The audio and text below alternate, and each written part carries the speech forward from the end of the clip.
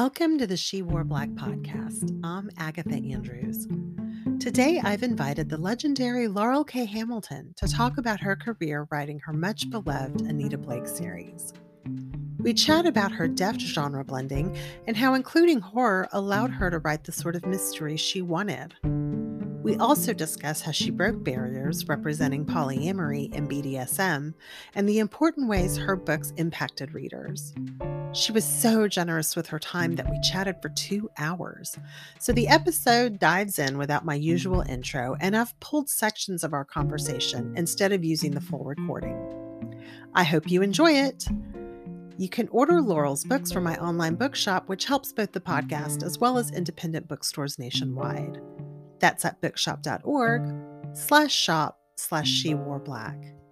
You can also help out the show by following me on Instagram, Facebook, and Twitter, and leaving me a review wherever you get your podcasts. Thanks for joining me today. Now, on to the show.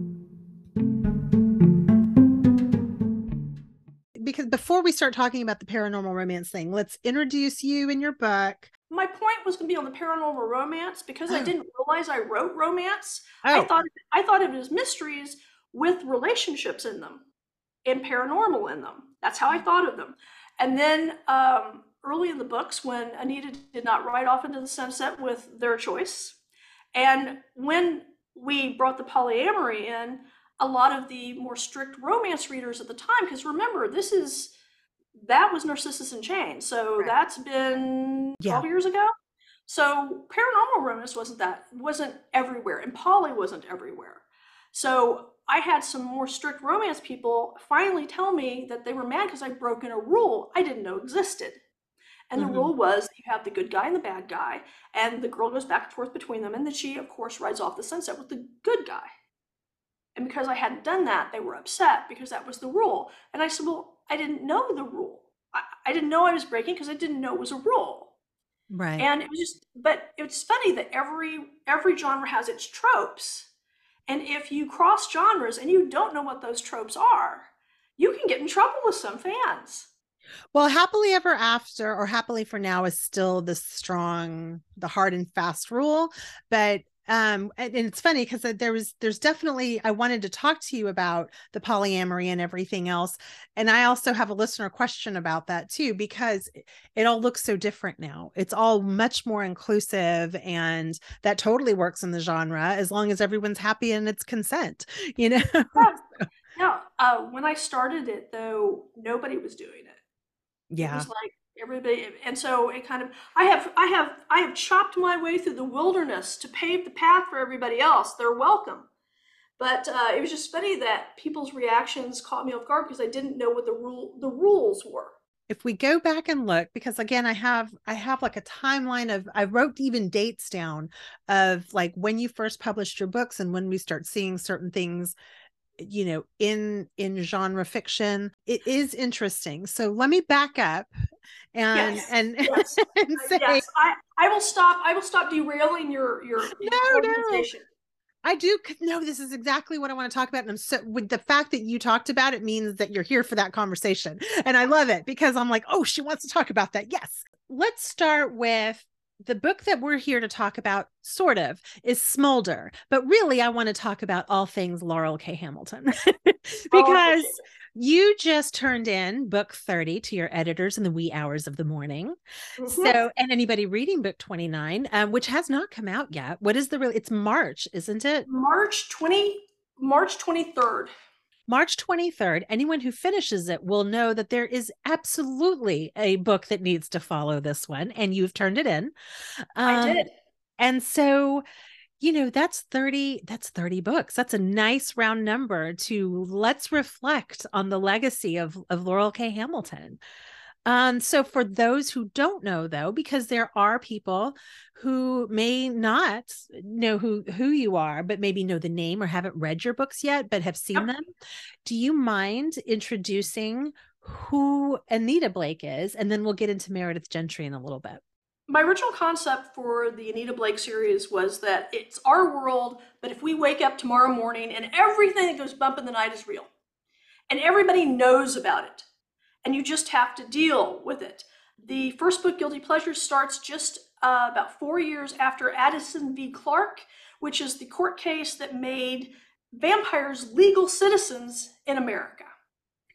I love And that touch, by the way. I still think that's genius.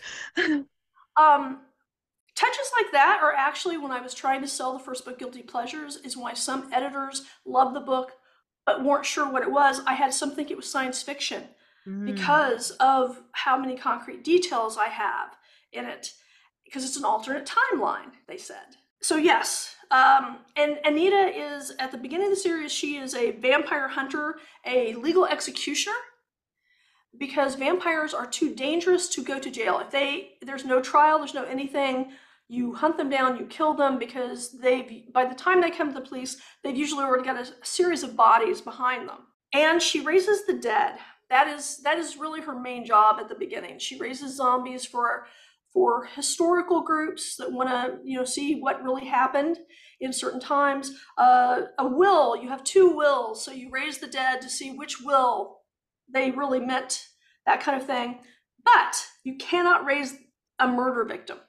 If you raise a murder victim, they rise as a violent, flesh-eating, terrorizing zombie, and they will not stop and killing people to get to their murderer. So you can't raise a murder victim. And in fact, we've had cases where you have to check your paperwork and make sure they haven't been murdered. We even, in one of the books, and we even had somebody who died of natural causes, but blamed someone for the stress that killed him. And so he rose as a murderous zombie because he blamed the other person. So Anita Blake was really interesting because you mentioned the zombies, you mentioned the vampires. I mean, she kind of had everybody going on in there in those books, and various kinds of shifters and what have you. It wasn't even just like werewolves; it was a wide variety of them. So it was incredibly creative, and it was this big world, and it was a very sexy world, and so that was very appealing to people in the early aughts. And it's funny because I spoke with I had some crossover episodes with Sarah Wendell at Smart Bitches Trashy Books, and she has talked about, not just with me in all my episodes, but at other times, about how what we're reading or what was big is often reflective. And I have an art history degree. I think this is true through the centuries. It's reflective of the world around us. It's reflective of our collective unconscious within a certain, environment. It's all of these things. And when I say certain environment, I mean like political times, or if there's wars, things start to have a certain look to them or a feel to them. And, we had 9/11 happen. And so we went from reading a lot of very realistic fiction to You and the Sookie Stackhouse books and Twilight, and a lot of these like paranormal themes were coming across in books. And so, and all of them were including romance in there in some way, shape, or form. I know you said to me earlier that you didn't really see yourself as a paranormal romance writer, although I think you're right. Now that would absolutely, because you were very inclusive, you had polyamorous relationships. That would definitely be a title now, but then it wasn't, you were saying. There was no such term as paranormal.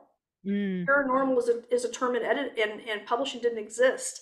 I was originally sold as urban fantasy, and even urban fantasy, Charles DeLint had kind of spearheaded urban fantasy. And I actually had the first book rejected, saying that I should leave urban fantasy to Charles DeLint. Oh. And I wrote Guilty Pleasures in the late 1980s. It took over 2 years to sell. Wow. It took over 2 years to sell, and then it didn't come out immediately. So in 93, by the first time the first book came out, I had already written either the second book and maybe even the third book by the first time the first one came out. Oh, wow. And they didn't know what to do with it because nobody had done it yet. Nobody had mixed. I predate Buffy, and it just took me that long to sell it because nobody knew what to do with it. So one of the reasons I didn't think of myself as paranormal romance is it didn't exist as a genre. And By the time that 9/11 happened, Narcissus in Chains is what came out. My 12th book came out that year. It came out, that was the book that came out for me when 9/11 happened, the year Okay. 9/11 happened. And Interesting. Okay. yeah, so yeah, Charlene Harris and I've talked about it, and she's the only one of the people that came up reading me and then wanted to do her own thing, where her vampires were out of the closet too. Almost everybody else who's come up, their vampires are still hidden. But Charlene was Stooky Stackhouse series. She also had her vampires out of the closet and everything, and everybody knew about them. It's been interesting that so few people have decided to do that. I'm glad that you corrected my memory on that. And really I'm going off of 20 years. Like my first year as a librarian was very, very early aughts, and I was a bookseller before then. So I thank you for correcting that for me.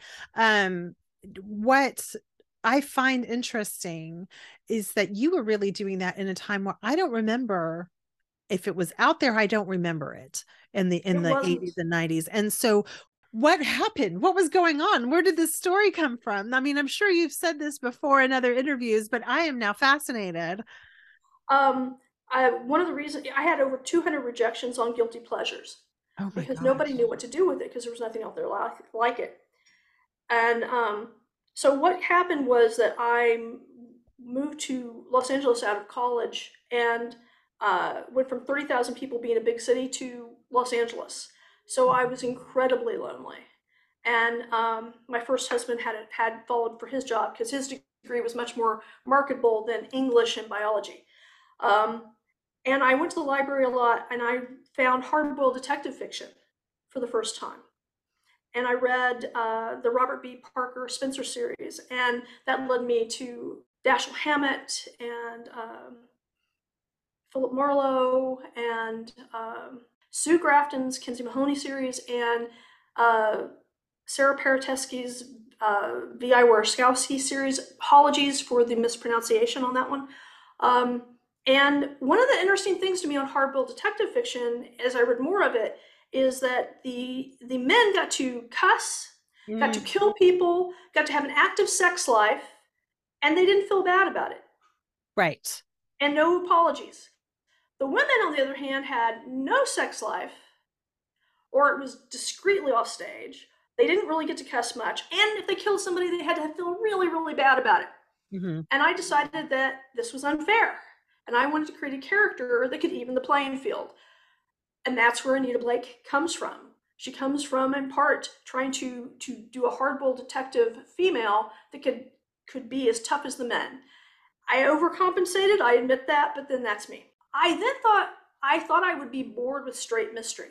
Mm-hmm. I thought if it was just mystery, I've loved horror movies and ghost stories and things like that since I was a little girl. So I thought, well, how about adding them together?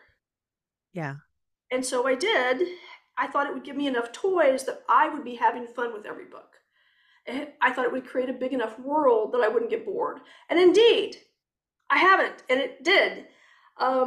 So that's where Anita came from. And it was very interesting because I actually had a important editor in the mystery field at a major house. She made me promise to never tell who she was with this story.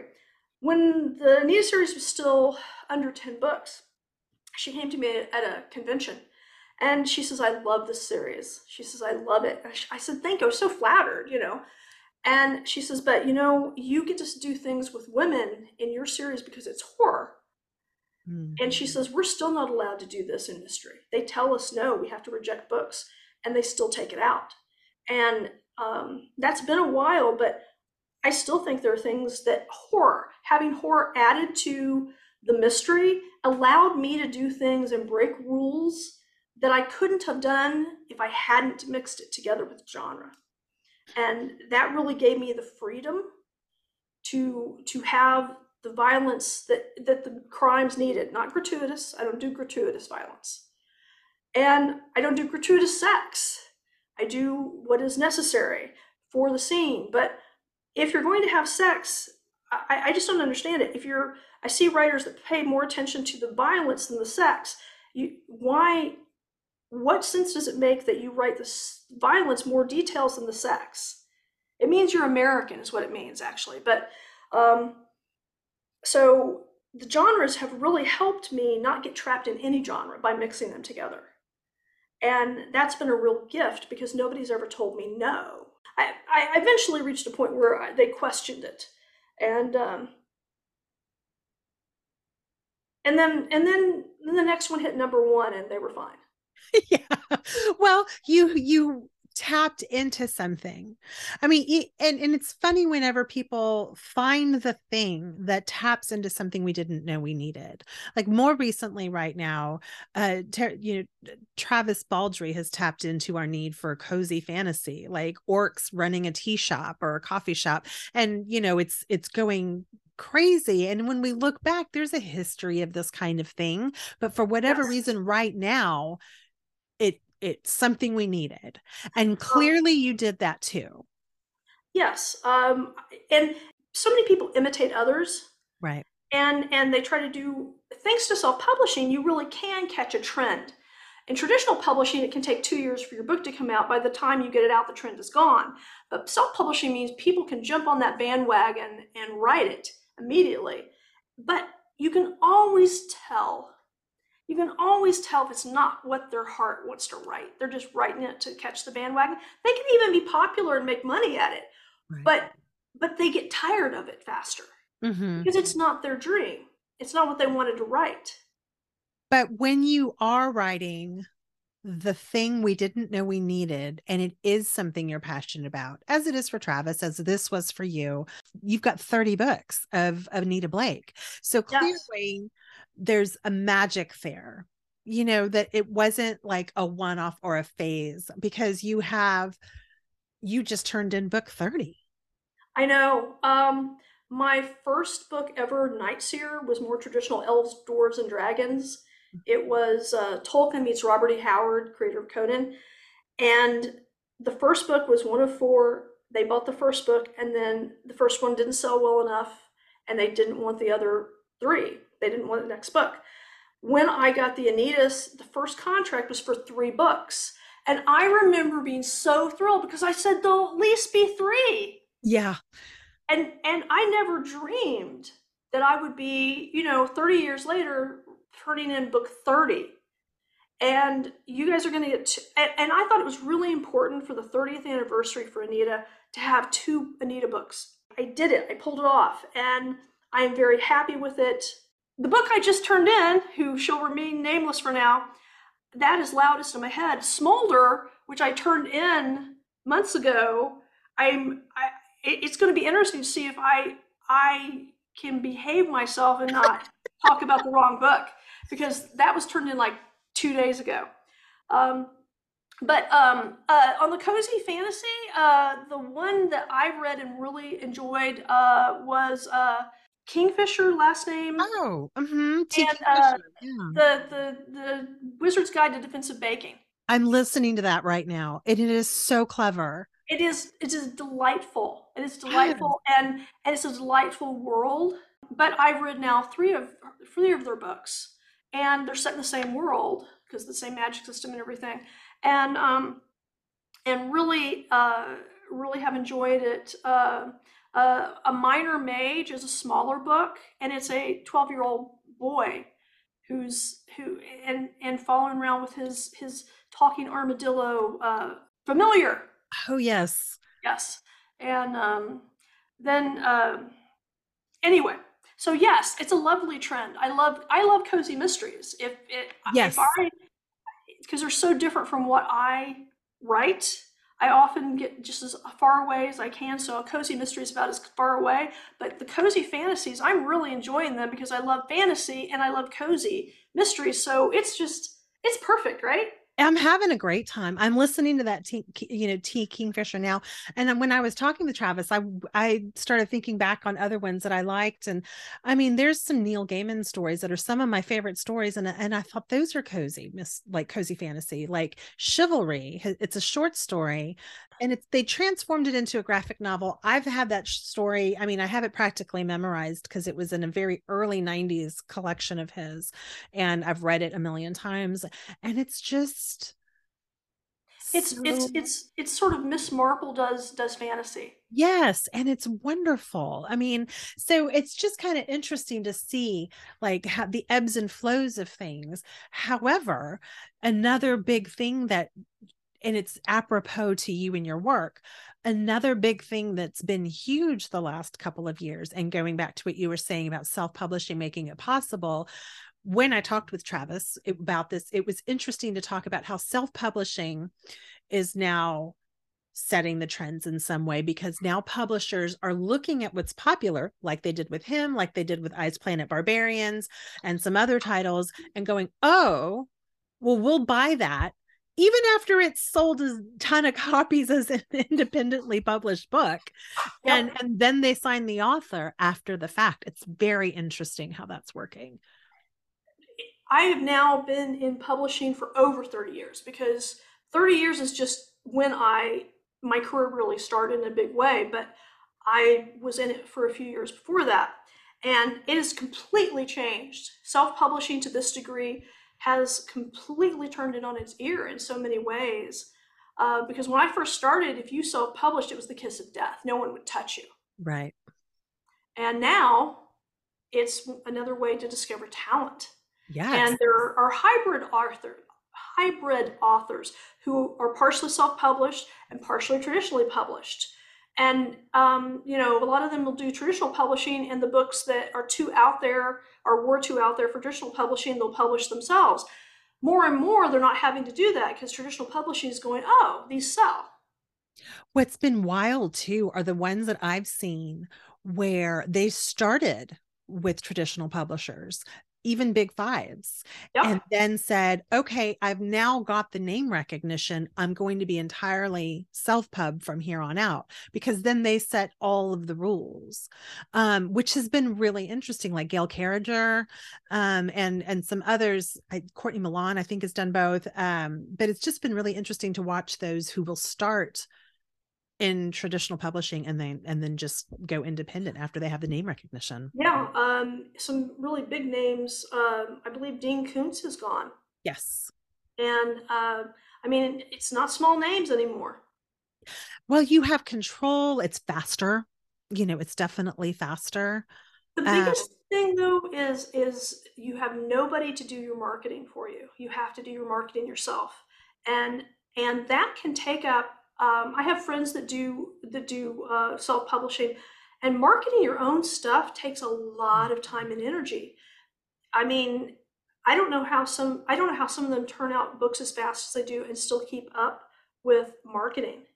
I know that's actually a skill set that whenever I would go to conferences and stuff, I mean, there are definitely people who that's what they do, is they market the books for other people, but they're independent. So that's I mean, if you're a big enough name like Dean Koontz, I guess you can hire them out to do I that for you. I I guess you can, but here's the interesting thing, like one of the things that social media has done is that when I first started out, if I got a mean letter, somebody Mm-hmm. was unhappy with me, they had to mail it to my publisher, who would then put it to my agent, and then my agent would decide if I saw it. Oh, wow. Now I'm on Twitter. Yeah. If somebody wants to say something to me, I'm on the front lines. I'm on Twitter. I'm on TikTok. I do have I do have a media minion. Her choice of job title. She liked that. She said, can you call me your media minion?" I said, yes, you can be my media minion. And she does Facebook and Instagram. I will get on Instagram because I used to love the pretty pictures. Now everybody's doing video, I know. but but she does those two and posts for that. But I do TikTok, I do Twitter, and so if somebody says something to you and is trying to be mean, they say it to you. They can say it to your face, quote unquote. And now I've handled that. I've handled that. It's just like but it's just so different. It's Yeah. so different than it was.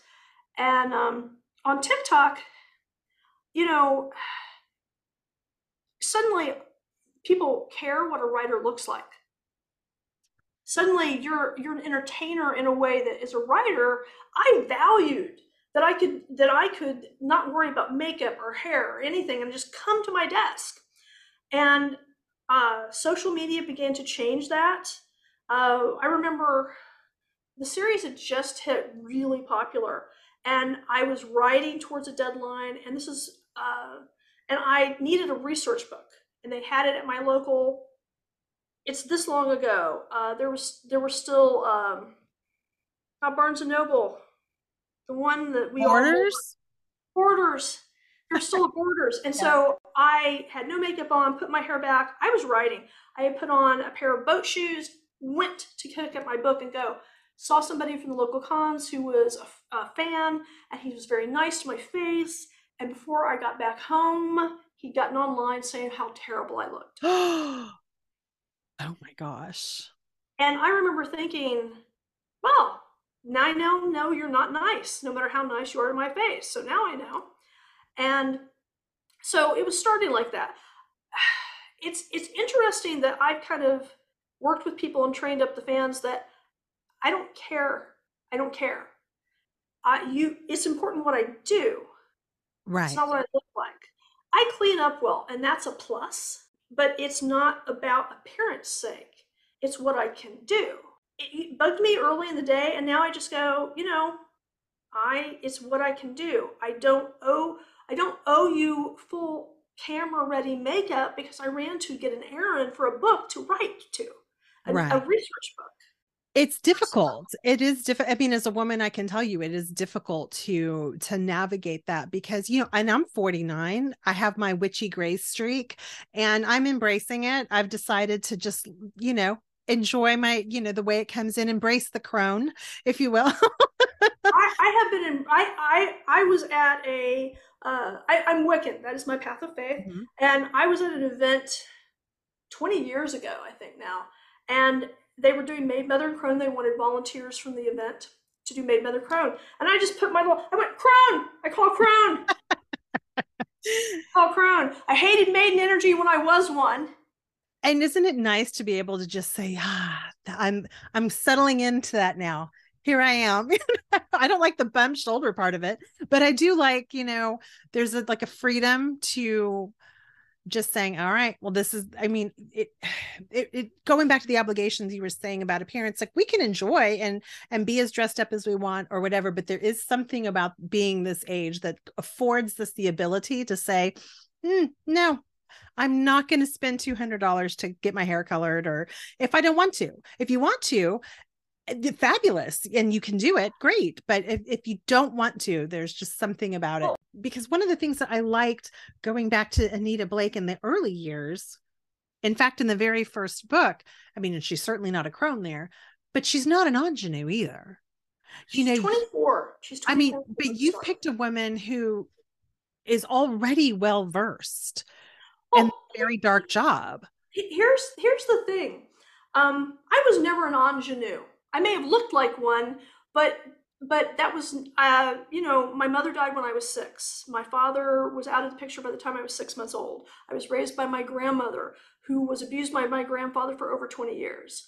And so her to say she had a dark view of the world is kind. And so I was not raised to embrace that kind of energy. Growing up, my lesson was you were either food or you were either prey or predator, and I preferred to be predator. And so you had a lot of attitude in a very small package that happened to look, as I had more than one man trying to date me over the years, especially when I was younger. They said, "You're perfect till you open your mouth." Oh my goodness. I mean, even I, who was not a big talker, I mean, I joined the debate team in high school and that sort of changed things a little bit. I was on, we didn't have debate, but I was on speech team as well. Same idea. Yeah, exactly. And I did that because I had been an introvert and I had been shy. And it was like the one thing I can do to make myself overcome it is just submerge myself. And that's what I did. I did the same thing. I was painfully shy at 14. At 15, I decided that I would join speech and I would join theater in my high school, and I would either cure me or kill me. And it cured me. I got over my stage fright eventually, and I did traveled with the speech team, and it was the best thing I could have done because it. I looked at other people in my family because shyness is often genetic.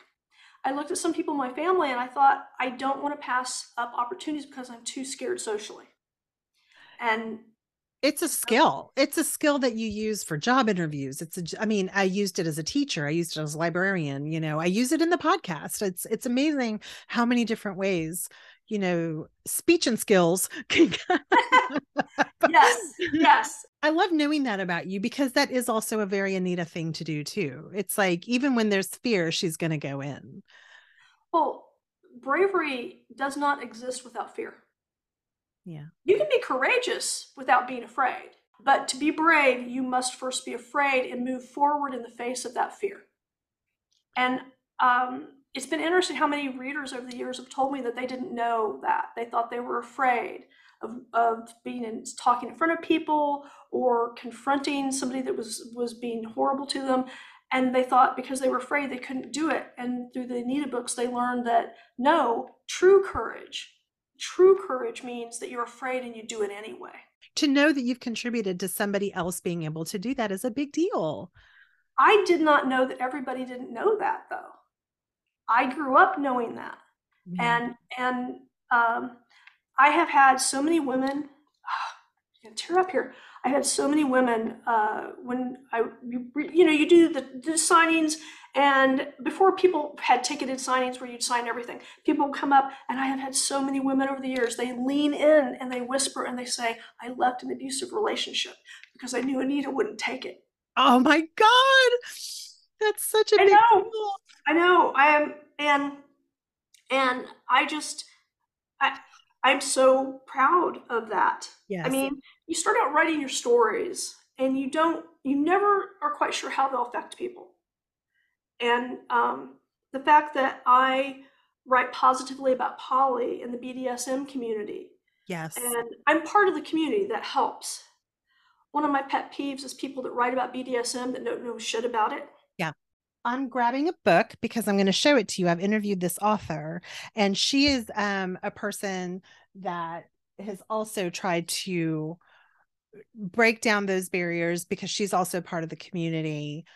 And you see, it's called On Good Authority. I can see it. And it's a coming of age, actually. And it talks about like what it's this beautiful Victorian Gothic novel that really it's a kink positive novel. It's gorgeous. There's actually not any sex on the page. It's literally about the psychological and the consent and the culture and all of this beautiful stuff with it. And this is her debut. So Okay. Brianna Una McGunkin, if you want to look out for that. I Okay. did interview her earlier and people were like, oh, I want that novel because it did things differently than maybe some other novels in the past that try to address BDSM. You couldn't write about heterosexual sex like that. People would complain. Mm-hmm. I think when it's one of those things when people are it's appropriation that can cause harm. If Yes. and that's one of the reasons why it was very important for Brianna to be very honest and very like, I want people to understand like what we might be doing, and why we might be interested. And it's so beautiful. I think you'll really like it. Okay. Yeah. I first started researching BDSM. I wasn't a part of the community because my first marriage was monogamous and very straight-ish. Yeah. Yeah. It's such a definition. There's no straight definition for what's traditional on that, but very traditional. And so I went to research it, and you go in with all these misconceptions, but I researched it the way I researched guns or anything else for my books. And I found a friend who I trusted, who found somebody to be my guide, and I would have gotten everything so wrong had I not gone and talked to people and experienced it. And of course, I find that what I'm interested in my books is often what I'm interested in. My imagination gets there first, the rest of me comes along. And it was the same way for poly, it was the same way for BDSM. It's interesting about that, and that the imagination goes first, and every once in a while I'll get a new thing that I'm writing, I'll go, okay, I wonder if that's coming too. Mm-hmm. But I went from researching and doing a good job without being a part of the community to then becoming part of the community. And but even when I wasn't, I still researched it, and people were so grateful that I did my research. It did lead to interesting things, though, interesting propositions from fans. Well, speaking of fans, Jessica Teat, who is writing from Oklahoma, she's listening to you from Oklahoma, wanted to know what your thoughts were on the recent rise in polyamorous relationships in pop culture. So more TV, more movies, more books are showing representation of polyamorous relationships. And she wanted to know your thoughts on that, since you were very much one of the original people to break through that barrier. I think it's great, and it's an acknowledgement that there are more ways to love and more ways to live successfully. Um, you know, the fact that everybody is trying to fit everybody into one box with two people, even people who are not poly for their romance or sex, you're not just having the two of you. You have best friends, you have other people. If you don't have help, if you don't have extended family to help with your childcare, polyamory is really what everyone's doing, except that those of us who are polyamorous do the romance and sex part of it as polyamorous as well. We're not meant to live just this little nuclear family idea is so recent, and most people don't understand how recent that is. But polyamory for me is my sexual orientation. Mm-hmm. And others, it's a lifestyle, and everybody can use their own word. But to be able to be happy loving more people, and to be able to be happy with your partners being with other people as well as you, I think you just have to be oriented that way. I think it is a sexual orientation. And it's been interesting, because when I first started it, it was like everybody didn't know what I was talking about. And now it's proliferated, but you have to represent. And one of the reasons that I asked my husband and our partners if I could be open about being poly was because I thought it was important to show you could be a successful person and still be polyamorous. Yeah, I mean, Neil Gaiman is a very famous he and I mean, I know they've recently divorced, but his wife were very open about their polyamory. And and I think it's the same idea as far as, for them, it was very important to be forward. And these are all things that have always been there, but whether or not they were on the surface in regular everyday culture was a very different story. And so it was like, now we're seeing them in romance novels, like that you can buy at Barnes and Noble, including yours, like not just yours, but other people too. Yeah. Rebel Carter is another very popular author who has not only done BDSM representation, but she does polyamory. I mean, her most famous series is a polyamorous relationship, and it takes place in a town like in the 19th century, where like everybody there, is it a minimum of threesome, Mm-hmm. so and she's very thoughtful, and it's very smart and interesting. It's a barrier you broke through, and now we're seeing more of it. Well, and I am happy to break those barriers and to make it okay. Again, though, had I been writing in one genre, had I been writing just romance is not as strict as mystery, but I couldn't have broken these barriers of mystery at that time. In romance, I don't know if I could have either, but because I was mixed genre, I could forge ahead, and nobody told me no. Nobody told me you're not supposed to do that. Yeah, I think I had you or remember seeing your books in sci-fi fantasy, but now I think I see them in romance. I'll double check, whenever I'm in the store or something. I as far as like where historically I have found Laurell K. Hamilton books. One of the interesting things is that I was considered horror when I first came out, It makes Anything sense though. Yeah. it does, but anything with vampires at that time.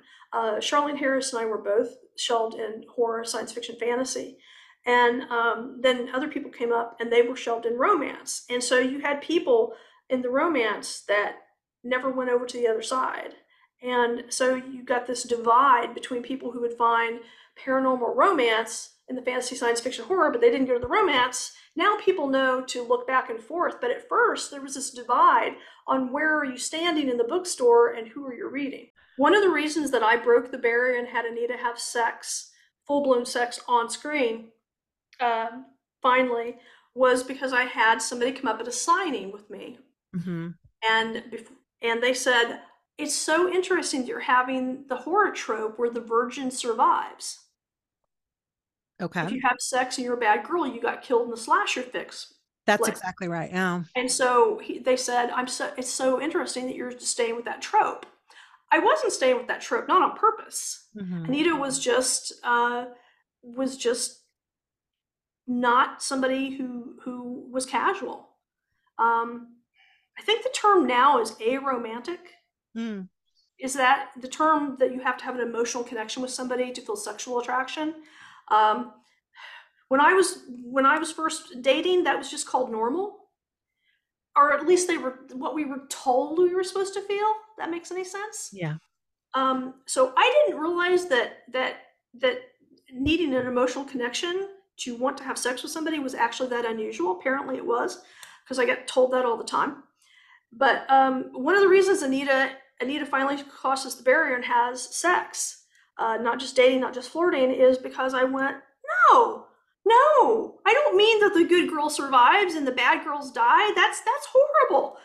So you can thank that one fan at a signing for me finally going, well, we're going to bite that bullet, because no, you do not have to stay virginal to survive in my world. That just really shocked me that people would think that was what I was doing. And so one of the reasons that the sexual element entered was that you don't have to be the good girl. Right. And whatever that means anymore. Tell me I can't do something, or tell me I'm not doing something, and give me the different, and you think you know why I'm doing it, and it's not why I'm doing it, I'll often go against that and do it anyway. It took me years of therapy to realize that reacting to people like that is still giving them control. So that now, if I want to do something, I do, but I don't do it in reaction to people as much as I did. Well, something that kind of, might unsettle that other person as well. Nanny Udall from New Mexico says that Laurell K. Hamilton opened the door. She sent me this to tell you, by the way. She opened the door for me to shed imposter syndrome of compulsive heterosexuality. She was the grown-up version of Judy Blume for me. Aw, what a I thought you'd like that. compliment. Oh, the great version of Judy Blume for you. I love that. That's great. I thought that was awesome. That is a great compliment.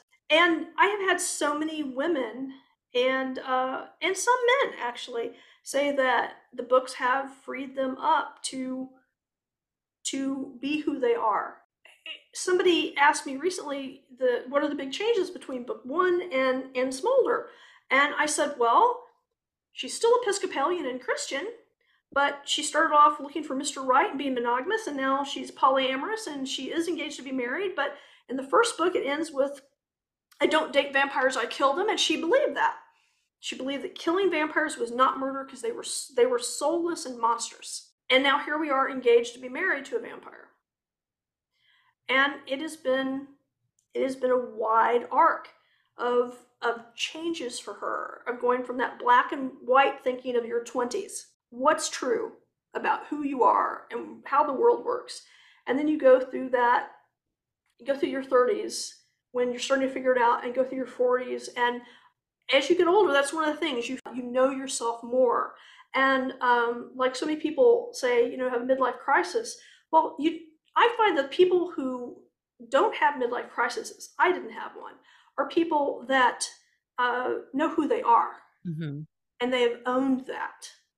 And if you're happy with your choices, happy with what you've done, you don't have that crisis at midlife. midlife crises are based on the fact that you're going, time is running out and I haven't done stuff. Right. Right. No, I agree. And Anita is still in her early 30s. She's 31 or 32 in this one.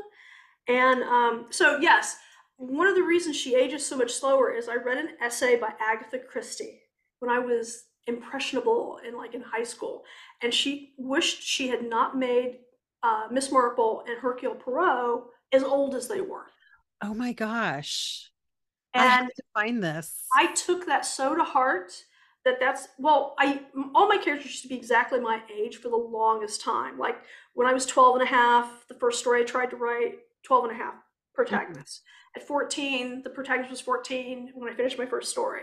I was 24 when I sat down to write Anita, so she was 24.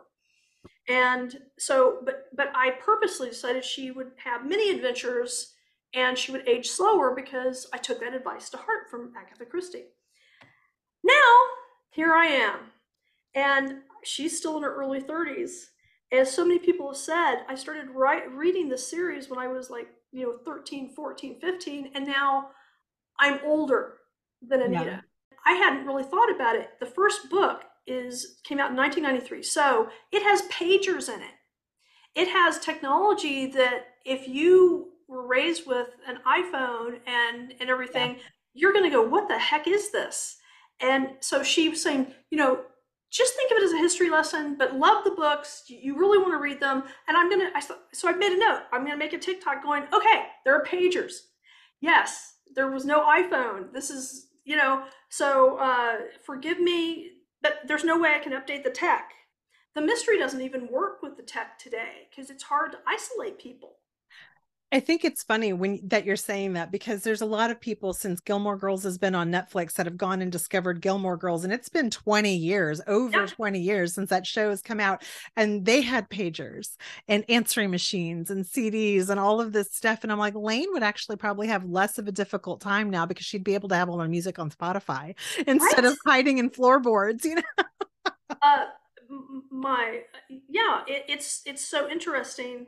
It's so interesting how fast things have changed. I know. But yes, I'm going to do a TikTok. I made it on my list of to do for a TikTok going, okay, there are pagers, but, and so you have to, if you don't know what a pager is and you're reading along, and I also have Anita having to find a public phone booth at one point in Guilty Pleasures in the early books. Yes. Oh my gosh. And you just don't think about it. And so this is different. This is different. And at one point in the books, even though she hasn't aged much very fast, I made the decision to update the tech without explanation. Okay, I was like, because are you slowly creeping into historical fiction? No, I am. No, I just totally updated the tech at one point with no explanation. But there's a long history of this in mystery series, long-running mystery series. It's traditional that you will update things, and you will update things as time goes along. But your main protagonist, your detective, doesn't age. The Nero Wolfe books do this as well, by Rex Stout. So I just went, okay. I didn't think the tech would update this quickly. None of us did. Because says I have to do the math now. I have to redo the math because Anita is me. That's my mindset. But now, because she's aging so slowly and I am doing normal aging, I'm going, okay, it's like I'm trying to remember like cartoons I watched as a child. I can't reference them as much for her. Now, she could have seen them in reruns or on the Cartoon Channel, but I am between the boomers and Gen X. I'm like right on the border. And I'm certainly more Gen X than boomer, but Anita, I've been doing the math and I'm going, she's a millennial. By now, yeah, at this point, I guess she would be, because you still have her in whatever time we're in.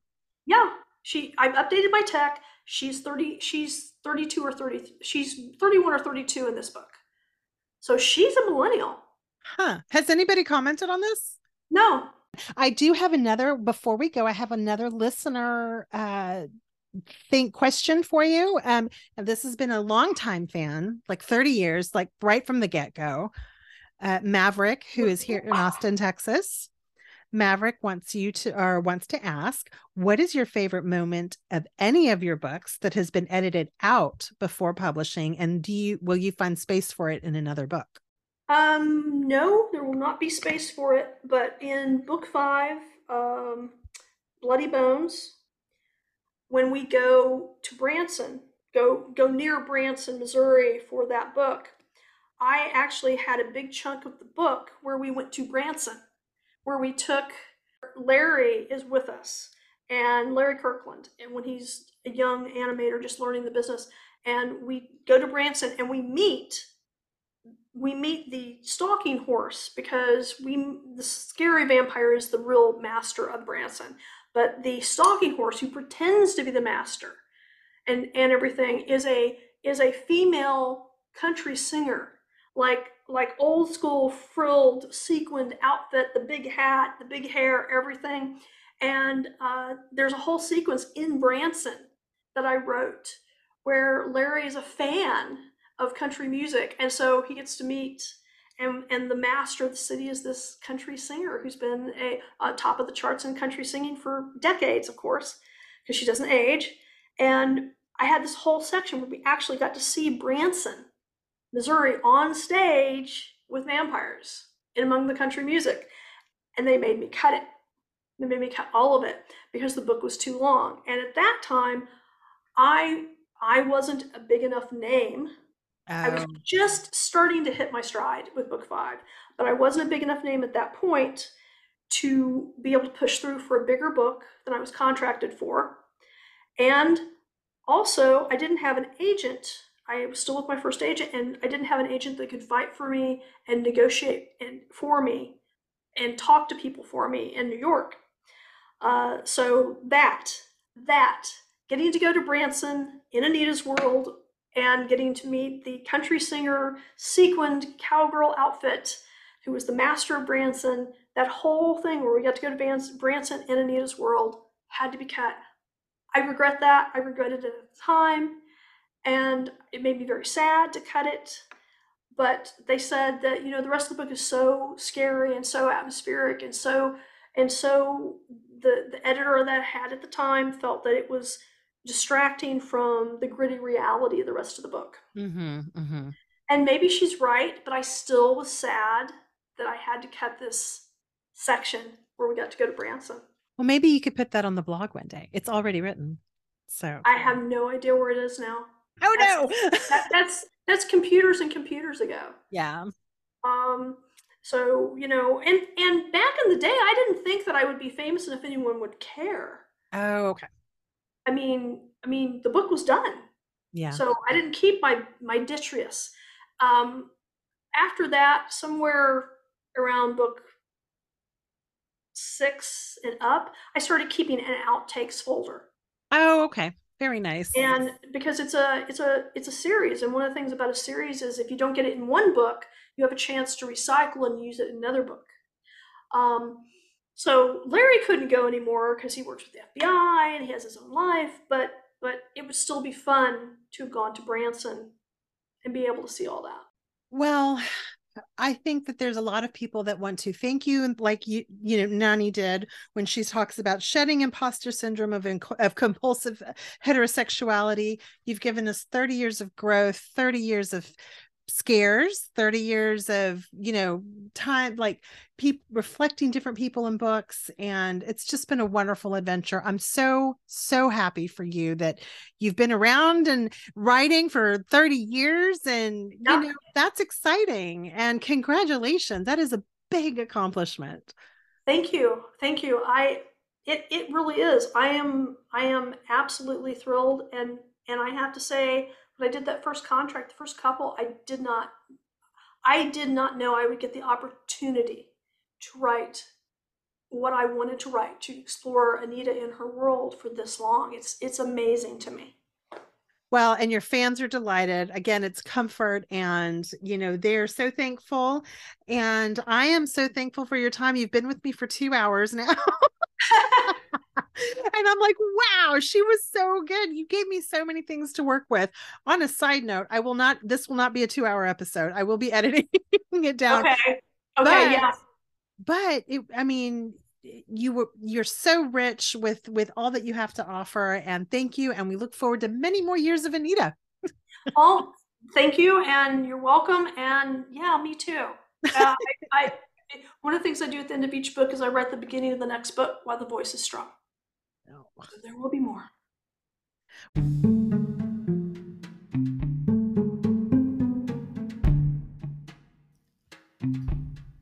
Thanks for joining me today on She Wore Black. If you like what you heard and want to support my work on the show, you can visit my website at sheworeblackpodcast.com for links to my coffee shop, donation site, as well as my online bookshop. You can also help out the show by rating me on Apple and following me on Instagram, Twitter, and Facebook, and letting your friends know about the show. Thanks so much for joining me today, and happy reading.